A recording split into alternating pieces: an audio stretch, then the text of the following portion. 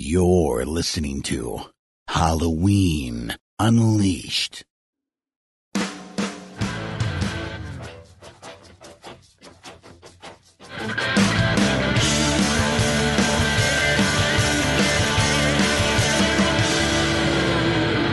life.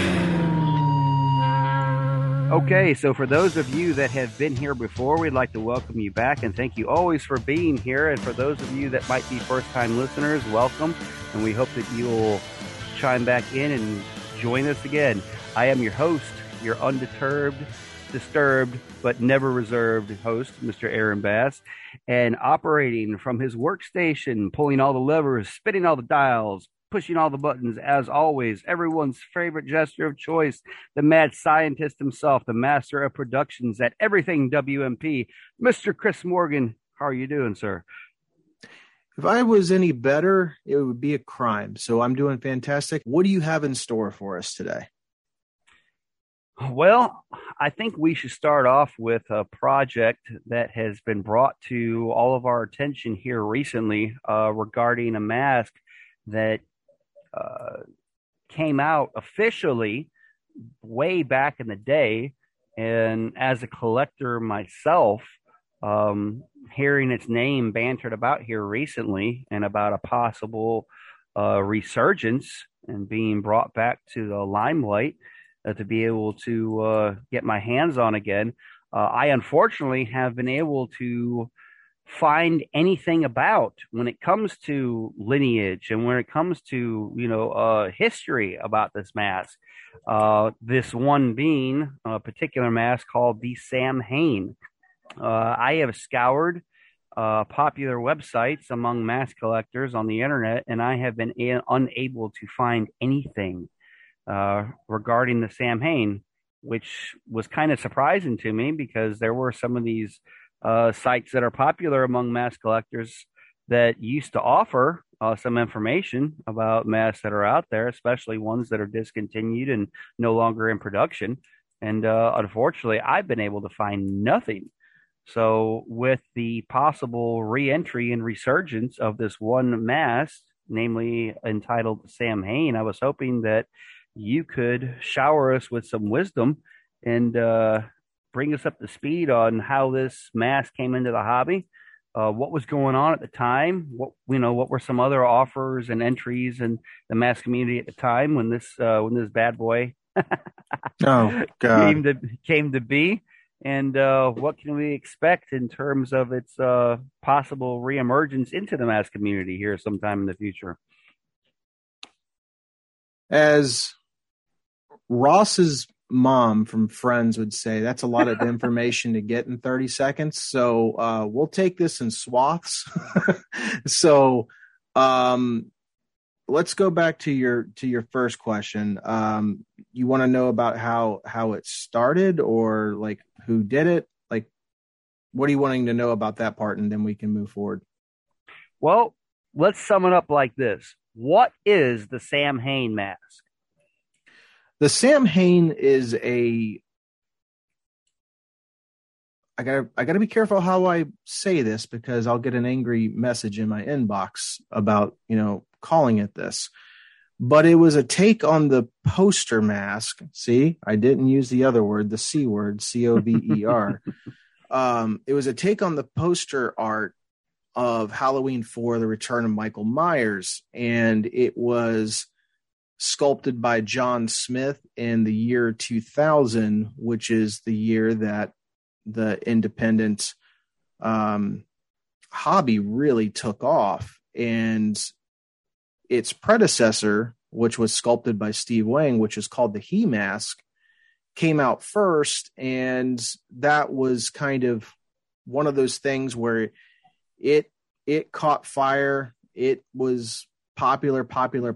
And then John Smith decided, hey, I'm going to throw my hat in the ring and I'm going to sculpt the mask that is on the cover. I'm sorry, I said the wrong word. On the poster art of Halloween 4, The Return of Michael Myers. And, when you go back into the year 2000, now everybody can say, well, there's been so many other more accurate sculpts and everything since then. And that would be an accurate statement. But when that sculpt / mask came out in October of 2000, and how I know October of 2000, I got my number 10 copy in October of 2000.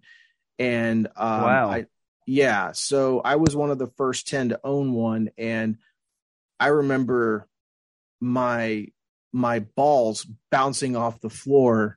Just, wow. I could not believe I was ready to unload all over that thing. It was like mesmerizing seeing that thing in person, because it was like literally at that time, there was nothing else to compare it to. Hopefully you shot to the side. What's that? I said, hopefully you shot to the side. Oh, I did. Yeah. No goo on the mask, but it was literally the cover art. I'm sorry, the poster art coming to life in my very hands. And that is something that I'll never, ever forget. I own that mask, that number 10 copy, for 17 years. And then I had to sell it, and it's owned by another collector now, Nathan Fresh. He still owns it. I said, if you're ever going to sell it and get rid of it, I'd like to have it back. So yeah, that's how it started. And it was a ground up sculpt. So there was no clay press, there was no retooling, there was no Kirk lineage. I mean, it was literally ground up, sculpted in wood clay. Wow. Okay. Now, you said that it was a successor to the He Mask. Just for anybody wondering out there, when you mentioned the He Mask, could you give us a little bit of background or history about the He Mask? Yeah, I don't want to confuse anybody. Sam Hain and they are in the He Mask. They are two completely separate entities. They have no bearing of resemblance to each other. Two totally separate artists, two totally separate companies. I mean, the company that produced it was the same, but the artists who sculpted and casted them, different. So one was trying to be a pure H1 mask. The other one was trying to be a poster art mask. So two totally different looks. But the He Mask came first. So what happened is in the mid to late 90s, and I know people have heard this story before. They're going, I fucking heard this story before. I don't care. I've got to give you some context. So going back into the mid to late 90s, you had the Sean Clark Small, which was a recasted small 75 Kirk that would fit on your fist. You've seen it in my old workshop. So, yep. That is basically what it was. Thing was barely basically unwearable even by your fist. So try getting that over your melon, wasn't going to happen. So, but that was the measuring stick. Things were quiet for several years, and then the internet happened, the AOL days, as I call them. And Westwood Chat. What's that? Westwood Chat. Welcome to Westwood. Well, there's that too. Yeah. But the He Mask came out in the year 2000, sculpted by Steve Wang. And for anybody that knows anything about Steve Wang, knows he is a world-renowned artist on the Hollywood stage that sculpts a lot of special effects and in the popular movies that you see today. So very well connected and very capable. He decided that he was going to take a crack at sculpting Michael Myers. And, at the time, and I like to use that, at the time, there was nothing else out there that was better. And it was sold to Massmaker Productions. They were working on them. And then after about 6 months, Steve Wang decided that he didn't want to run partnership anymore. So he pulled the mold. And when he pulled the mold, well, Massmaker Productions was then left with, what do we do? That was our cash cow. We're now like, we got orders, we got this, we got that, we got to fulfill, blah, blah, blah, blah, blah. Along comes John Smith, who's friends with Paul Daniels from Dark Side Studio, which is a very good friend of mine, who actually owns the Sam Hain Master now, which we'll get to him in just a minute. But Paul Daniels actually, from my recollection, introduced John and Gary together, and Gary had kind of expressed what he was looking for, and that was the poster art from Halloween 4 and 5.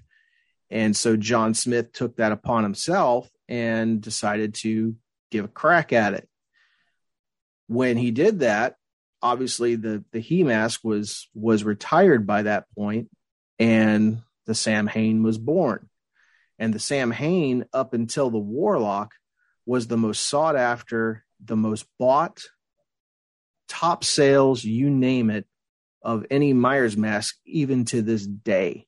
That's how many copies was sold in about a span of about 5 years.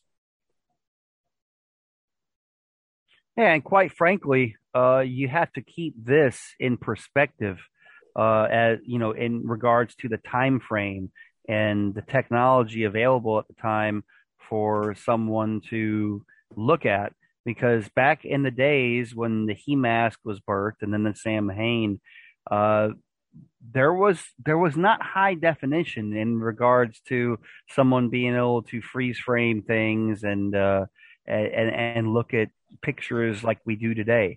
I mean, when you talk about screen accurate and what someone can use as reference today to produce a mask, those tools were not available back when the He-Mask was birthed and then when the Sam Hain was birthed. So at the time when the He-Mask was birthed, I mean, yeah, it was hot shit, because it really was all that in terms of what people had available to look at the time. Just like with the Sam Hain. I mean, that's why your balls hit the floor and you had to shoot to the side, because from what you had to look at the time, I mean, that it struck all the right chords. I mean, that was it. Yeah, it was it. It was the cat's meow. It was the bee's knees. It was everything. And if you're a Michael Myers fan, which we all are, it was literally, like I said, that poster art coming to life in your very hands. And the way Gary shaded them and took care of them. I mean, at the time, nobody was better than him at the time. And people can say whatever they want about his business practices as time went along. But you know what? I'm not here to talk about that.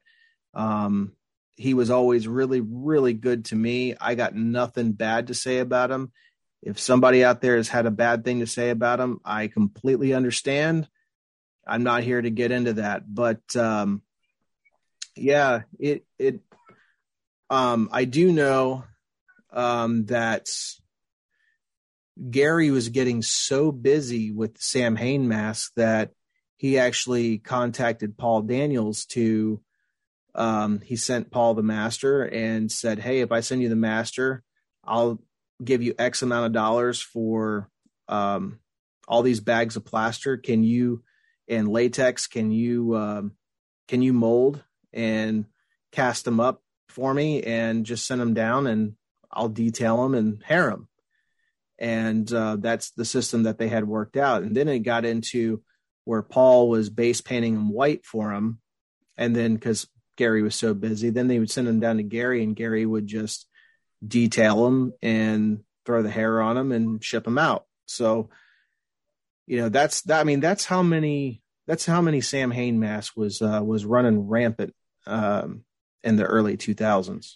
I was just about to say that lets you know just how many, people were out there clamoring for their own copy.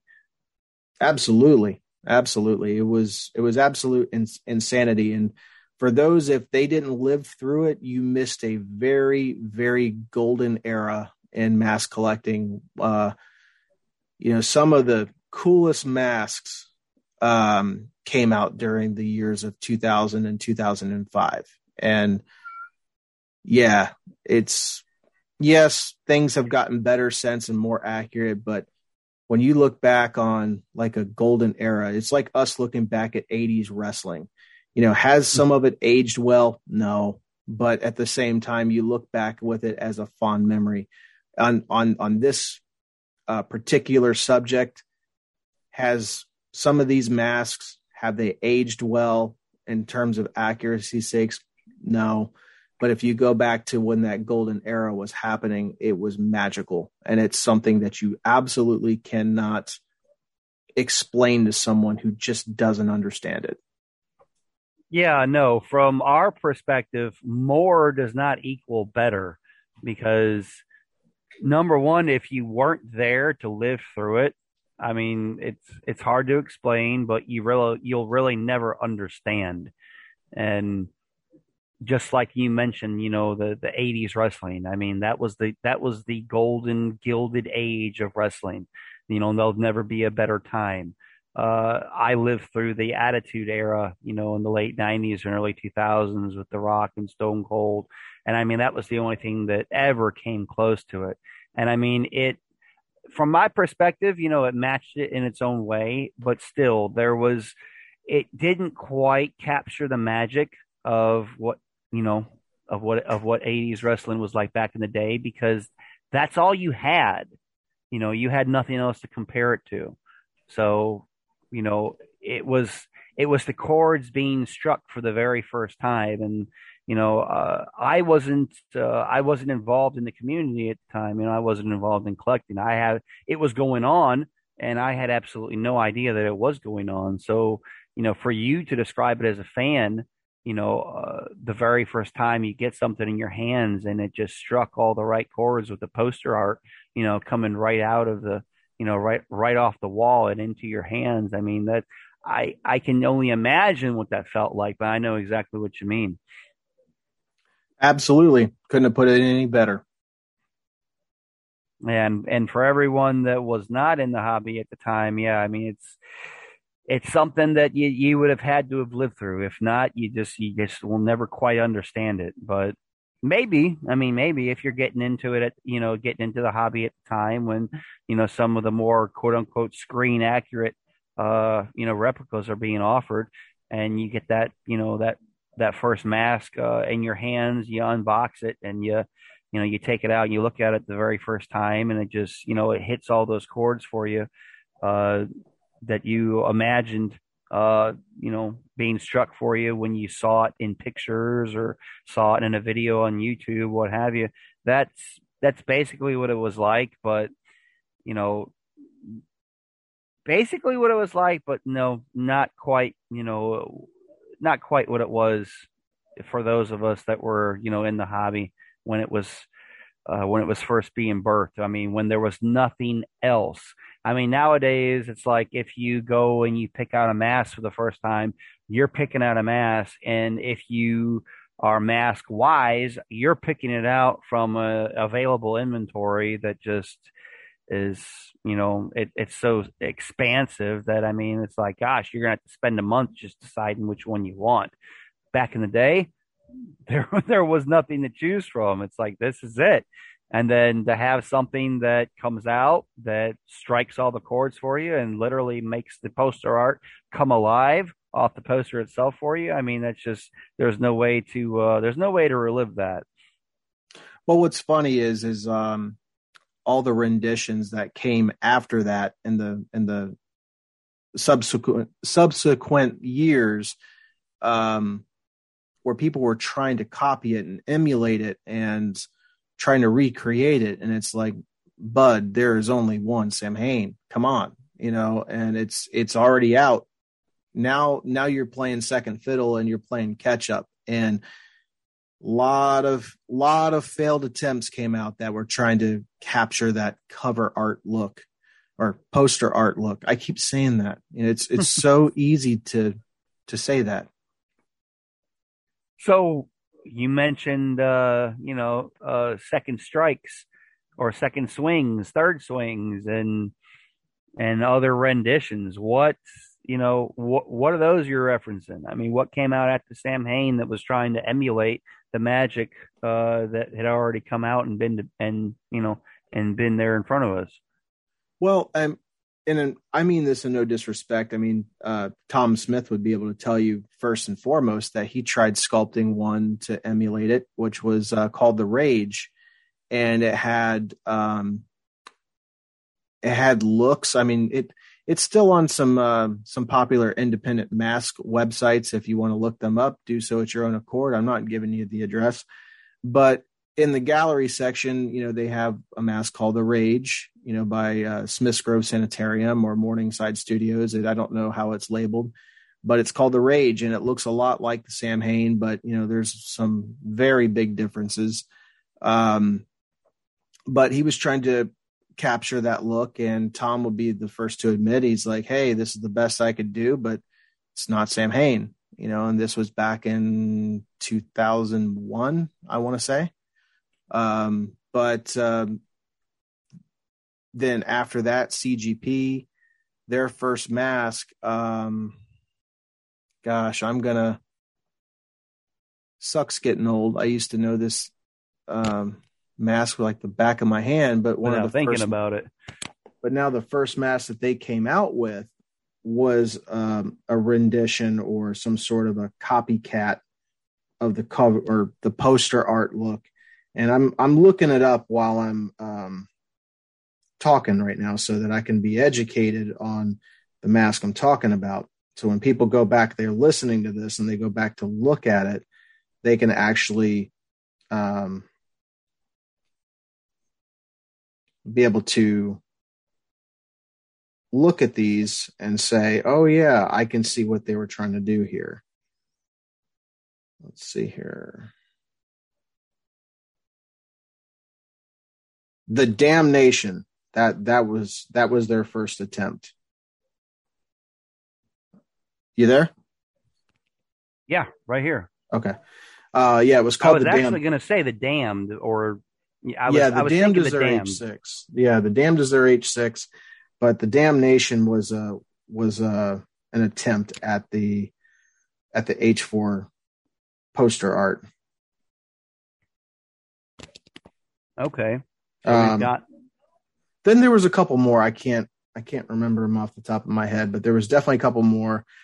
Then there was multiple mask makers that started recasting the Sam Hain.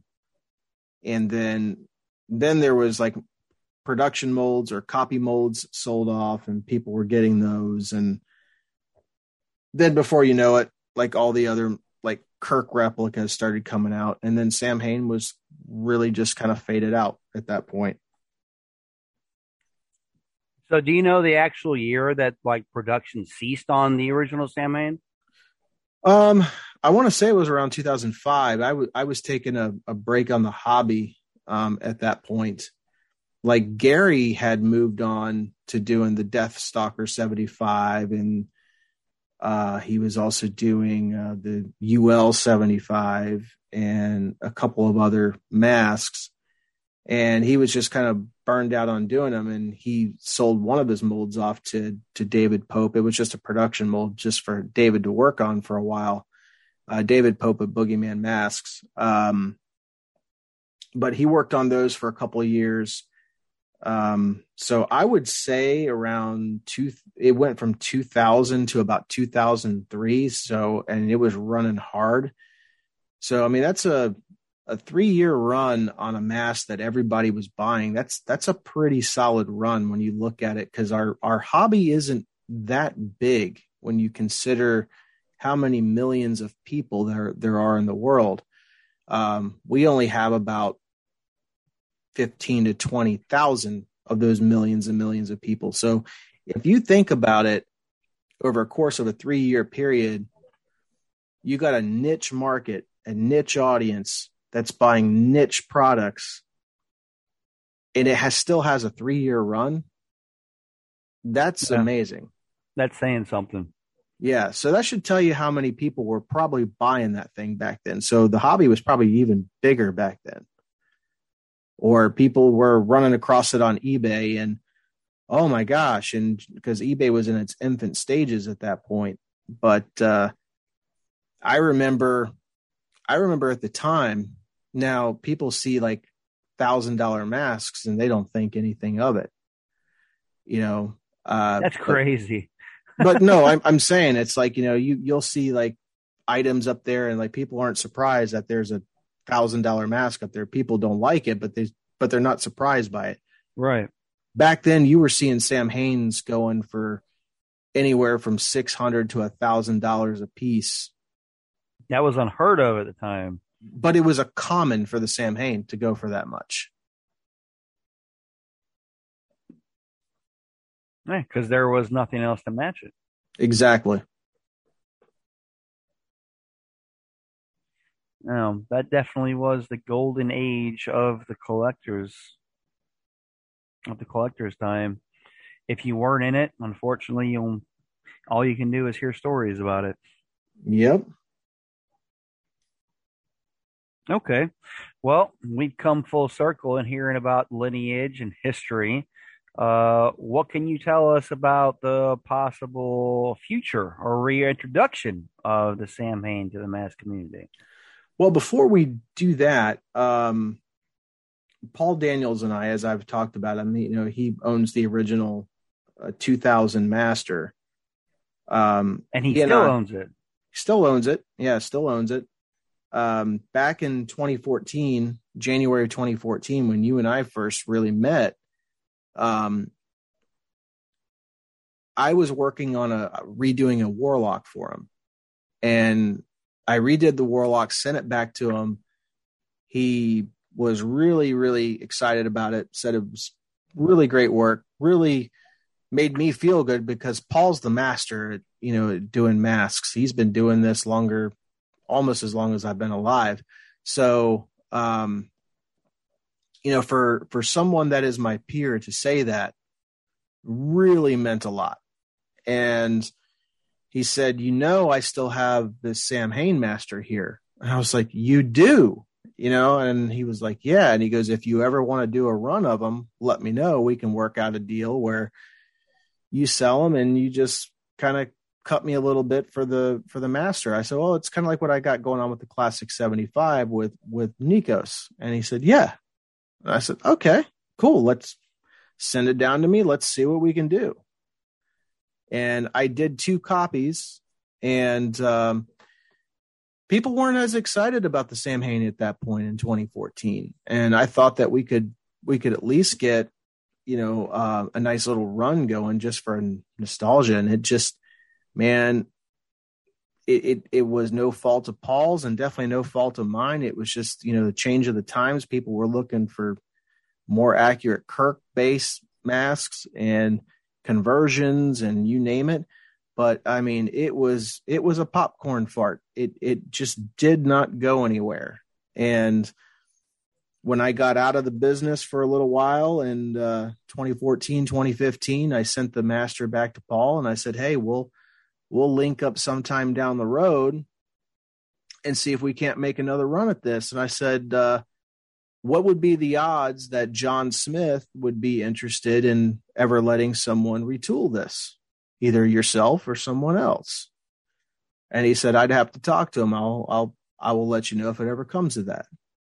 So I was like, okay. And I just let it go, sent him back the Master, and things stayed quiet until Mass Brothers Inc. came along, which, you got the full story on that, over the last couple of weeks. So, Matt and I were talking about doing, I can't say the other project because that was the whole reason I got it. So I'm talking in code here because I can't say too much about the other project. But we were going to do a cover art mask, and Matt said it would be really cool to see an updated version of the Sam Hain. And I said, yeah, I know. I've wanted to do that too. And so Paul, believe it or not, Paul reached out in the summer and said, hey, I'm looking at potentially getting an H1 and H2 and one for my son. And, obviously the H1 is going to be for me. And I said, okay, yeah, no problem. And I said, you're okay with a little bit of a wait, aren't you? And he was like, well, yeah. He said, but actually my son's birthday is coming up here in a couple of weeks. I'm sorry I didn't reach out sooner. And I said, hey, I can make the H2 happen if. And he goes, if what? And I said, so do you remember when we talked about the Sam Hain a few years ago about retooling it, blah, blah, blah, blah, blah. I said, well, I have some ideas for it. You know, one thing led to another type thing. And I'm paraphrasing a lot of stuff because I don't remember the exact verbiage used, but Right. it was along those lines of, you know, I got something special laid out that I want to do for it. And again, that's that project I can't talk about right now. And he said, yeah, I'll box it up and ship it to you. And this is what we need to do, blah, blah, blah, blah. And next thing I know, Sam Hain's on my doorstep, and here we are 5 months later with a new mask coming.